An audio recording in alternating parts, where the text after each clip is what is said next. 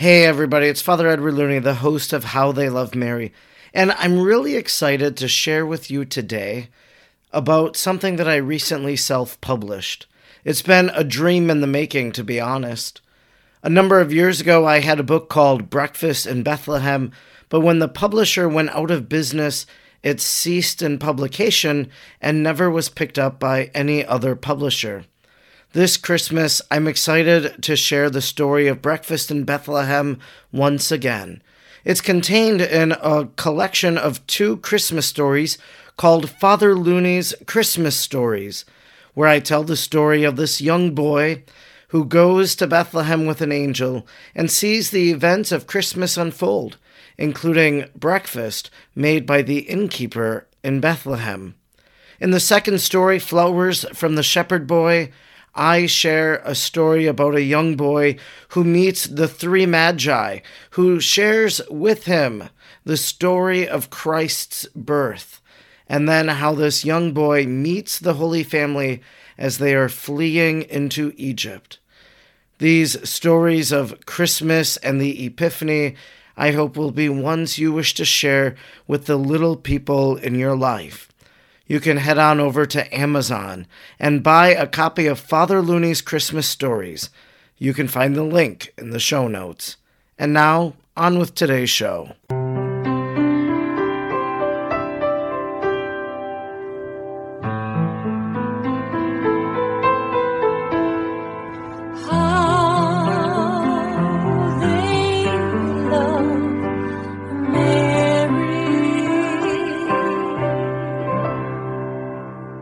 Hello, my name is Father Edward Looney, and you're listening to the podcast How They Love Mary, a podcast that I hope will either be the beginning or the deepening of your Marian devotion.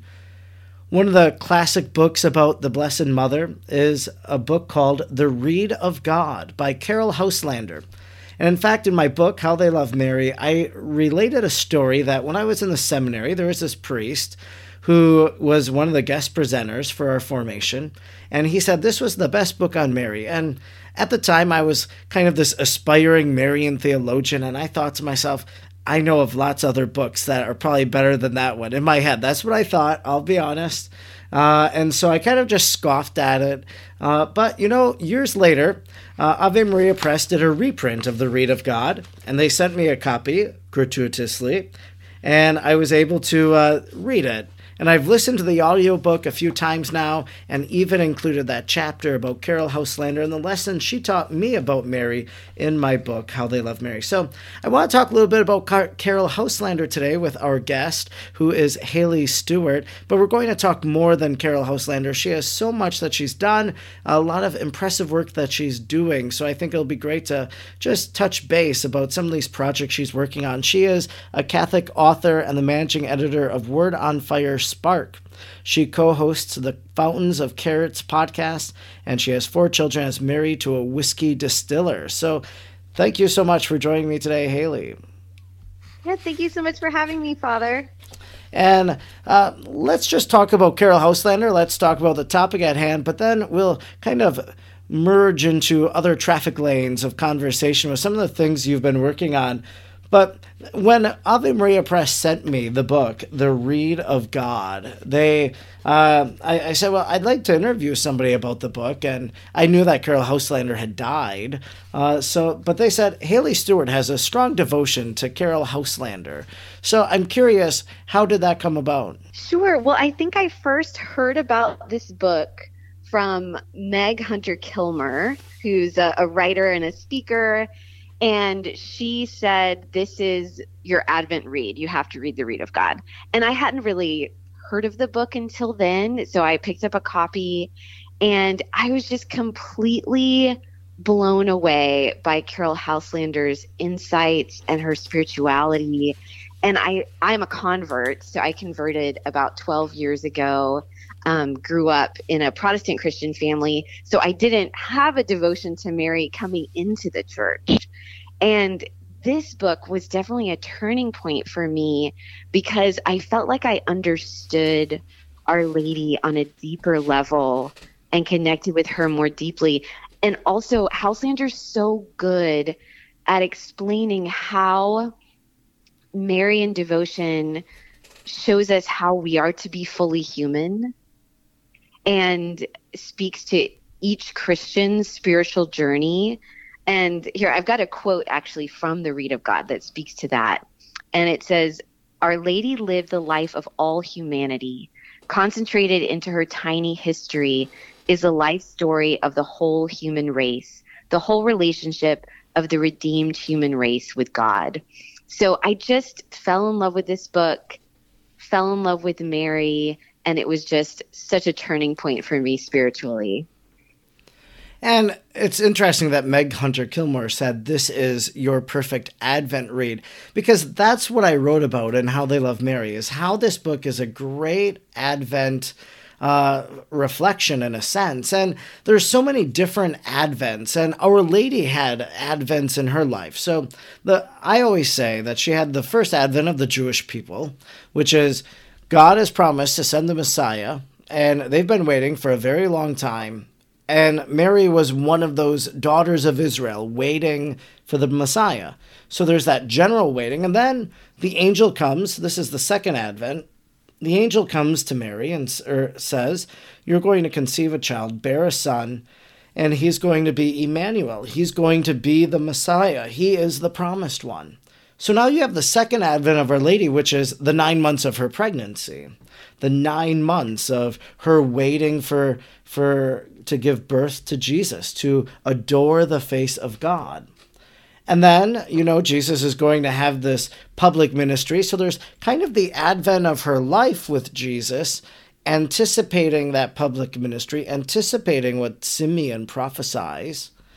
And then you have Jesus dying on the cross, ascending into heaven, and now Mary's there with the early church. So this is another Advent of her life in which she is waiting. Advent is a season of waiting, and she's waiting to be united with her son again in the Assumption as she goes to heaven, body and soul. So her life is marked by lots of Advents, and even maybe you could go so far as the other Advent is that Mary waits for us. And so she has that waiting for all of her children to come to the kingdom of heaven. But I was just really struck by kind of that sense of waiting and Mary's Advent from Caryll Houselander. That is very true. And why else do you think this would be a good Advent book? Well, I think that you were just talking, Father, about these different Advents in Mary's life, and each Christian also kind of experiences these Advents, and each liturgical year we prepare for the Incarnation again. And during that preparation, we're also wanting Christ to be made flesh in us again, which Mary models for us. And that is our goal as Christians as well. And I think that this Advent that Caryll Houselander talks about, she presents this image of kind of the emptiness that we have to be open to in order for Christ to be incarnate in us. And it's just so beautiful, because I think sometimes we think of emptiness or making room for Christ in this negative way, where it means kind of releasing who we really are, and we have to let go of our identity in order to become spiritual. But she just so beautifully writes about this emptiness in a way that I think makes it clear that we are most ourselves when we allow Christ to be born in us, when we open up that space for him, that emptiness and that waiting is the rebirth of something new and more fully ourselves. And as a mother, I really relate to that, partly because I have such miserable pregnancies. I have terrible pregnancies. I get very sick. I'm just sick for 9 months when I'm pregnant. And it's this kind of excruciating waiting season where you can't see that anything's happening yet. And I think we all experience that in our spiritual lives sometimes, where things feel really bleak and we can't see how God is growing in us. We can't experience that yet. So there's this waiting season. And then in hindsight, we can see that God was moving and that God was with us and he hadn't left us. He was doing something really beautiful within us, but we can't see it at the time. And so I just love that image. And I think that's so important to keep in mind during Advent, especially if it's in a time of kind of spiritual dryness where we're wondering, is God really doing anything right now? And that kind of Advent hope and trust that God is going to bring something beautiful out of these times of emptiness or suffering. Now, you are a wife and you are a mother of 4 children, so the season of Advent is coming up and we're going to observe it. How in the past has your family kept a season of Advent as you prepare for Christmas? Sure. So I used to be like such an Advent stickler. I was such an Advent Scrooge. So we wouldn't do any Christmas carols until Christmas. We wouldn't do any Christmas tree until Christmas. And over the years, I've kind of loosened up. I'm less of a liturgical stickler. But we do try to keep things a little bit more low key so we can really experience the 12 days of Christmas and not be burnt out by December the 25th. So just some of the simple traditions we do in our household, we always do an Advent wreath and we'll light it every evening at dinner, and then we'll sing an Advent hymn. We always sing, "O Come Divine Messiah." And then for our Christmas tree, we'll set it up, but just put the white lights on the tree, kind of we're waiting for the light of the world symbol for our living room. And those are just a couple of the little things that we do every year that if we stopped doing them, my kids would definitely notice and complain. I'll have to say that O Come Divine Messiah is one of my favorite Advent hymns, along with Creator of the Stars of Night. So I'm glad that you give that song a home in your own home and your own devotional life. And then once you come to the completion of Advent, we have this Christmas season. And this year, I think some people are going to be thinking about Christmas and looking at a specific story, one that you have written called The Curious Christmas Trail. This is the second in a children's series of yours. And tell me a little bit about this Christmas story. Sure. So this series is a children's book series called the Sister Seraphina Mysteries. And the books are about an order of mouse nuns who live under G.K. Chesterton's house in Beaconsfield, England. And they run a little school for the village mice. And then they get inspired by Chesterton's Father Brown to start solving local crimes and mysteries. So the first book is kind of the first book is The Pursuit of the Pilfered Cheese, and introducing the characters, and they have a little mystery to solve. And the second book is actually my favorite in the series that I've written so far. I've written 3. And in this one, there is a sister, one of the mouse nuns, Sister Dymphna, is an elderly sister, and she's kind of in some stages of dementia. She started kind of wandering off, and at some point she wanders off, and the characters need to go find her. And it's Christmas Eve, and it's cozy and adorable, and I just really love this character. There's sweet conversations between the little mouse children, the students, and the sisters. So it's a lot of fun. And so it is set in Christmas, and it's a nice little Christmas story then. And the third one isn't yet published or released, so I'm sure it's going through that process. But how many of these editions do you think there's going to be? So there will definitely be 3. I'm publishing with the Daughters of St. Paul, and we're kind of talking about doing a 4th one. I just haven't had a brilliant idea for the plot yet, so I'm waiting for inspiration. Sure. I know what that's like. When it comes to this children's book, and it's interesting that you have the mouse and this order of nuns that are mice, right? And so I'm sure that the animals kind of make it friendly or something like that, but is one of the goals, do you think, to promote religious vocations? Like, do you think as a child is introduced to nuns at such a young age as they read your story, that somehow this might facilitate the beginning, the seed of a call that they won't see germinate for many years from now, but it could be the first consideration of a religious vocation? Well, I really hope so. And as I was writing these stories, I was thinking about how many stories there are in just kind of our cultural narrative about that are negative towards nuns. or have nuns as like someone in a horror movie or, something terrible. And so to offer something where these sisters are, they're mice, they're not humans, but they're very human. They're real people and they're positive characters, but you also see their humanity or, whatever the word would be for that for mice. And so one of the things that I was absolutely thrilled with when the Daughters of St. Paul accepted the manuscript is they told me that their sisters thought this was just the best depiction of religious life that they'd seen in fiction. And that made me so, so excited because, not as someone who is not a nun, I'm not in religious life, I had to do kind of a lot of guesswork of what that would feel like to be a religious sister. And so that made me really happy. And I do hope that if someone is called to a religious vocation, that maybe this book could plant a little seed there. You just mentioned C.S. Lewis and Chesterton as part of kind of these stories that you have in this children's book. But you also have a great fascination with another author named Jane Austen.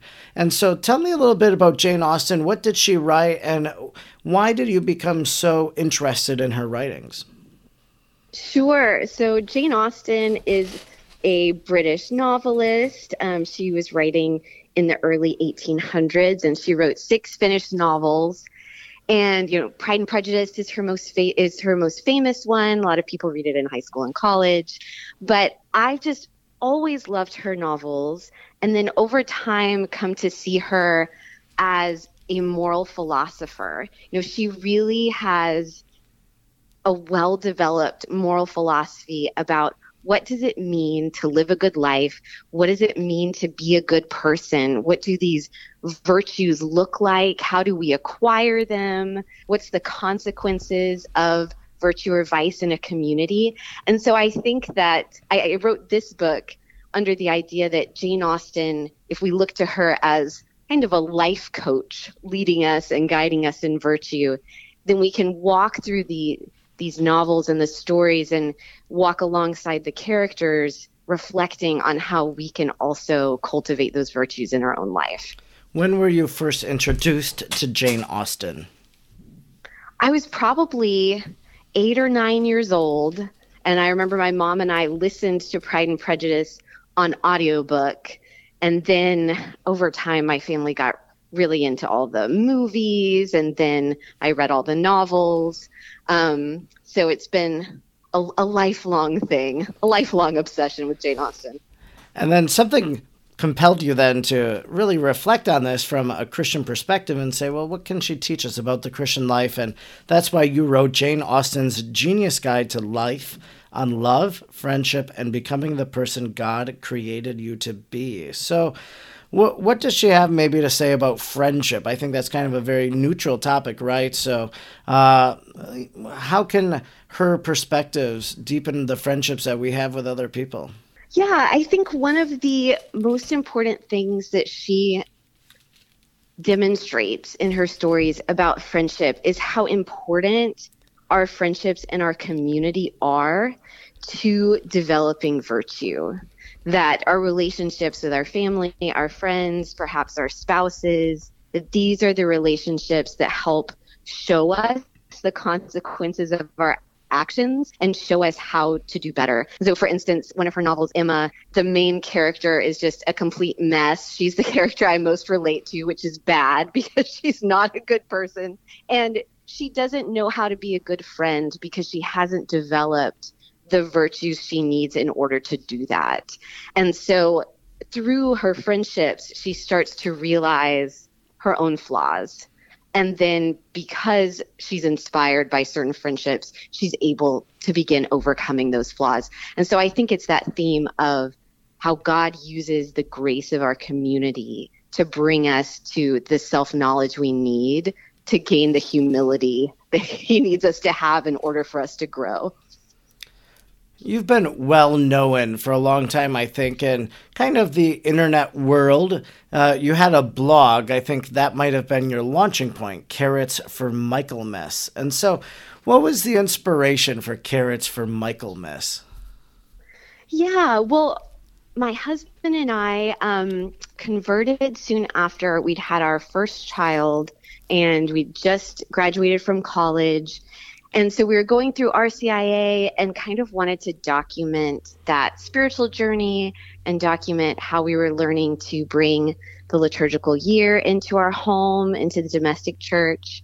And so it just kind of started off there. It was really just first intended for friends and grandparents, and then just grew along the way. And it developed even into a podcast. Is that right? Well, it was really that I connected with another woman who was blogging, my friend Christy Eisinger. We just met through the internet, and then we kind of joined forces and together created the Fountains of Carrots podcast. Oh, yeah. And so this has been a great help, I think, to lots of different Catholic women. I think kind of you create this collective of Catholic moms in a sense. And there is that organization, Catholic Mom, but you're kind of one of these pioneering people back in the day. I just remember that so clearly. So another book that you've written and is called The Grace of Enough, Pursuing Less and Living More in a Throwaway Culture. And maybe this is an appropriate topic because here we come to Christmas, right? And we're going to be giving gifts. And the reality is there are certain things we need, new items, but a lot of times we just give people things to give them things for Christmas. And in a sense, it's kind of like a throwaway culture. We're going to throw some of this away. So what was the premise, the grace of enough? You and your husband and your family kind of lived off the grid for a little while and then kind of had these realizations as you came back off the grid. And maybe that's not the best way to describe it, but this is the fruit of your own experience. Yeah. So my husband and I were in our late 20s. He was working a job that he didn't like. We were kind of in this hamster wheel of needing to work tons of hours in order to pay for our house and keep things running. And so we kind of just needed a complete reboot, wanted to think about pursuing our family life, pursuing work that we really believed in. And so we sold our house and got rid of most of our stuff and moved to a farm, into a little 650 square foot apartment with no flushing toilets, to do a year-long internship on that farm and just kind of reset and figure out where we were headed from there. And so that book is really kind of from the fruits of that experience, as well as Laudato Si from Pope Francis. His encyclical about care for our common home was coming out at that same time. And so it was just, everything was happening at once, and we was just kind of thinking about all those concepts and the kind of life that we're called to when we believe in the gospel versus the kind of life that our throwaway culture kind of wants us to be pursuing. So that experience is something that was in the past, but now we're in the present, of course, and so our past experience is informing our present. What have you taken from kind of that 1 year reboot and still are living with that grace, which is of enough in your daily life today? Yeah, I think one of the big takeaways is something that we really focused on when we were on the farm is meals together. There were also some other single folks and a couple families who were also interning on the same property that we were. And so we would eat together, we would spend time cooking and enjoying a meal together. And so that's something that, now that we have older kids, we've got kids in sports and extracurriculars in the afternoon, but just really guarding the family table and understanding that that time together and the building of relationship over the table is what holds us together as a family. It's a reflection of the Eucharist. It's a reflection of the wedding feast of the Lamb. And so just really protecting that for our relationships and for feeling like human beings in the midst of all the hustle and bustle that happens in the speed of modern life. So kind of maybe to wrap everything up, we've kind of covered the whole gamut of your life in a sense, in terms of writing and such, talking about Caryll Houselander, especially her Advent reflection that we could see in the Read of God, but also then just all of these other things you're doing. Your current role is working for Word on Fire. And how did you become involved with Word on Fire, and what's your role there? Sure. So I started working on some projects for Word on Fire maybe 3 or 4 years ago, just creating some content, doing some writing for them. And then in January, I came on board as the managing editor of Spark, which is Word on Fire's publishing house's children's imprint. So I am there to acquire new books, work with authors, find illustrators, just everything it takes to kind of midwife new children's books into the world. And so that is a complete delight, every part of it. And what can we expect from Word on Fire next year? There are some projects in the works? Yes. So we'll have probably 3 books coming out in 2023, in the second half of 2023. So we have an incredible book by Alexi Sargent, the husband of Leah Libresco Sargent, if you maybe follow her. And it's 14 stories of saints and animals. So it has familiar ones like St. Francis of Assisi and the wolf, but then some more unusual ones like the tiger and the Korean martyr, Blessed James Hyo In-bak. So there's 14 different stories. It's the illustrations are absolutely incredible. It's illustrated by Italian illustrator Anita Bargigiani. And then we're also going to be publishing a series of children's classics, kind of forgotten books that we really think children should be reading to inform their imagination. So we're starting with George MacDonald's fairy tales, The Golden Key, and a couple of his other fairy tales. And then we also have a board book coming out that kind of goes alongside Word on Fire's new initiative to promote the prayer of Liturgy of the Hours. And so this is a board book for toddlers with one of the canticles from Liturgy of the Hours, the canticle from Daniel. And the illustrations are just lovely, and it's for the child to have something to hold on to and look at and participate in family prayer when the family is praying the hours. And that canticle from Daniel says, "Ice and snow, bless the Lord." And as a person that lives in Wisconsin, whenever it snows or there's icy roads, I always think of those words of Daniel, "Ice and snow, bless the Lord." But the whole purpose of that Daniel canticle is to tell us that all of creation praises God by its very being, even if by its very existing. So that, a leaf can't praise God in word or anything, but because it exists, because God creates it, it now is able to give praise to God by the fact that it exists. And so, it seems a bit odd, I think, at times to, think about, all of these things blessing the Lord. But when you come to understand in that context, well, then it all begins to make sense. So that is a big initiative of Word on Fire. You mentioned they have the monthly subscription, really, to the Liturgy of the Hours, morning and evening prayer. Is that something that is a part of your family life? Yeah, that's something that I have been doing really for the first time this year. I've always done in fits and starts praying Liturgy of the Hours, where I would start with an app, or I started with the Little Office of the Blessed Virgin Mary for a while, but I would always get either tripped up because it was on my phone and I don't like praying with my phone, or I would get tripped up with all the ribbons and trying to figure out what went on what day. And so this, for me, I guess I started doing it as soon as the booklets came out this summer. And I've just been bringing that into my personal prayer in the morning. So we're not doing it as a family yet, but that's something I would like to get us doing. Perhaps evening prayer, because mornings are a little bit chaotic at the Stewart household. Sure, I can imagine. So, Well, this is wonderful. So you are making a great footprint in the Catholic world through your work with Word on Fire, through everything else that you are and have contributed. And yeah, I've been a longtime follower on Twitter. That's where I think I first happened upon you. And it's just been great to see all of the good work that you've been doing, and that finally we've been able to have a little conversation and to bring it to this audience on how they love Mary. Maybe just to the one final question is, you mentioned being a convert and that Mary kind of wasn't there in the very beginning, of that conversion process, and that Caryll Houselander kind of made Mary more personal for you. So how has that Marian devotion throughout the process of conversion maybe changed? Yeah, I think that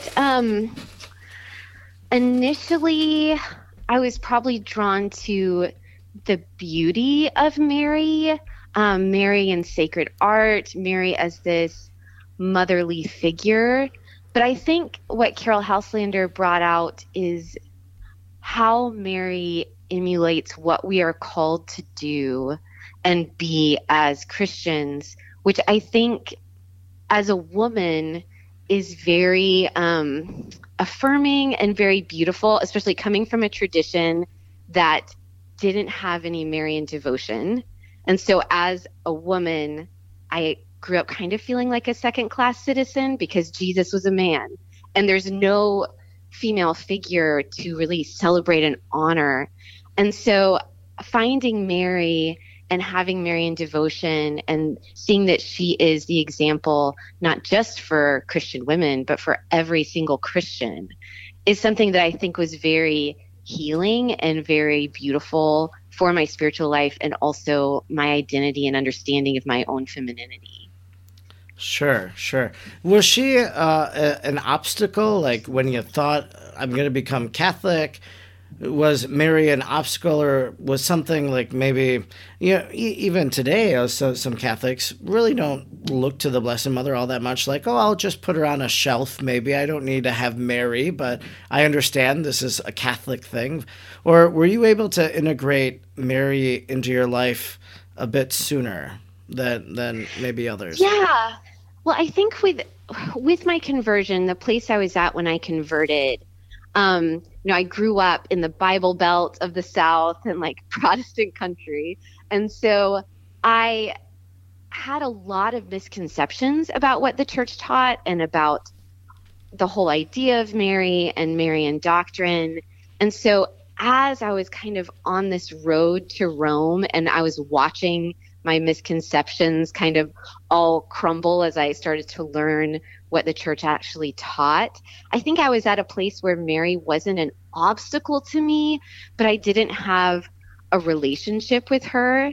And I think now just one of the things that is so beautiful about having a relationship with Mary is in those moments where maybe God feels far away, or we just have a hard time wrapping our minds around the idea of God's love or relationship with him, that like reaching out to Mary and asking her to guide us to Jesus, which is her joy and delight to do, is just such a comfort and such a beautiful part of our spiritual walk as Catholics. And what a resource to have the Mother of our Lord ready to help bring us to Jesus and help kind of reach out to God in moments where we don't feel like we can reach out to God.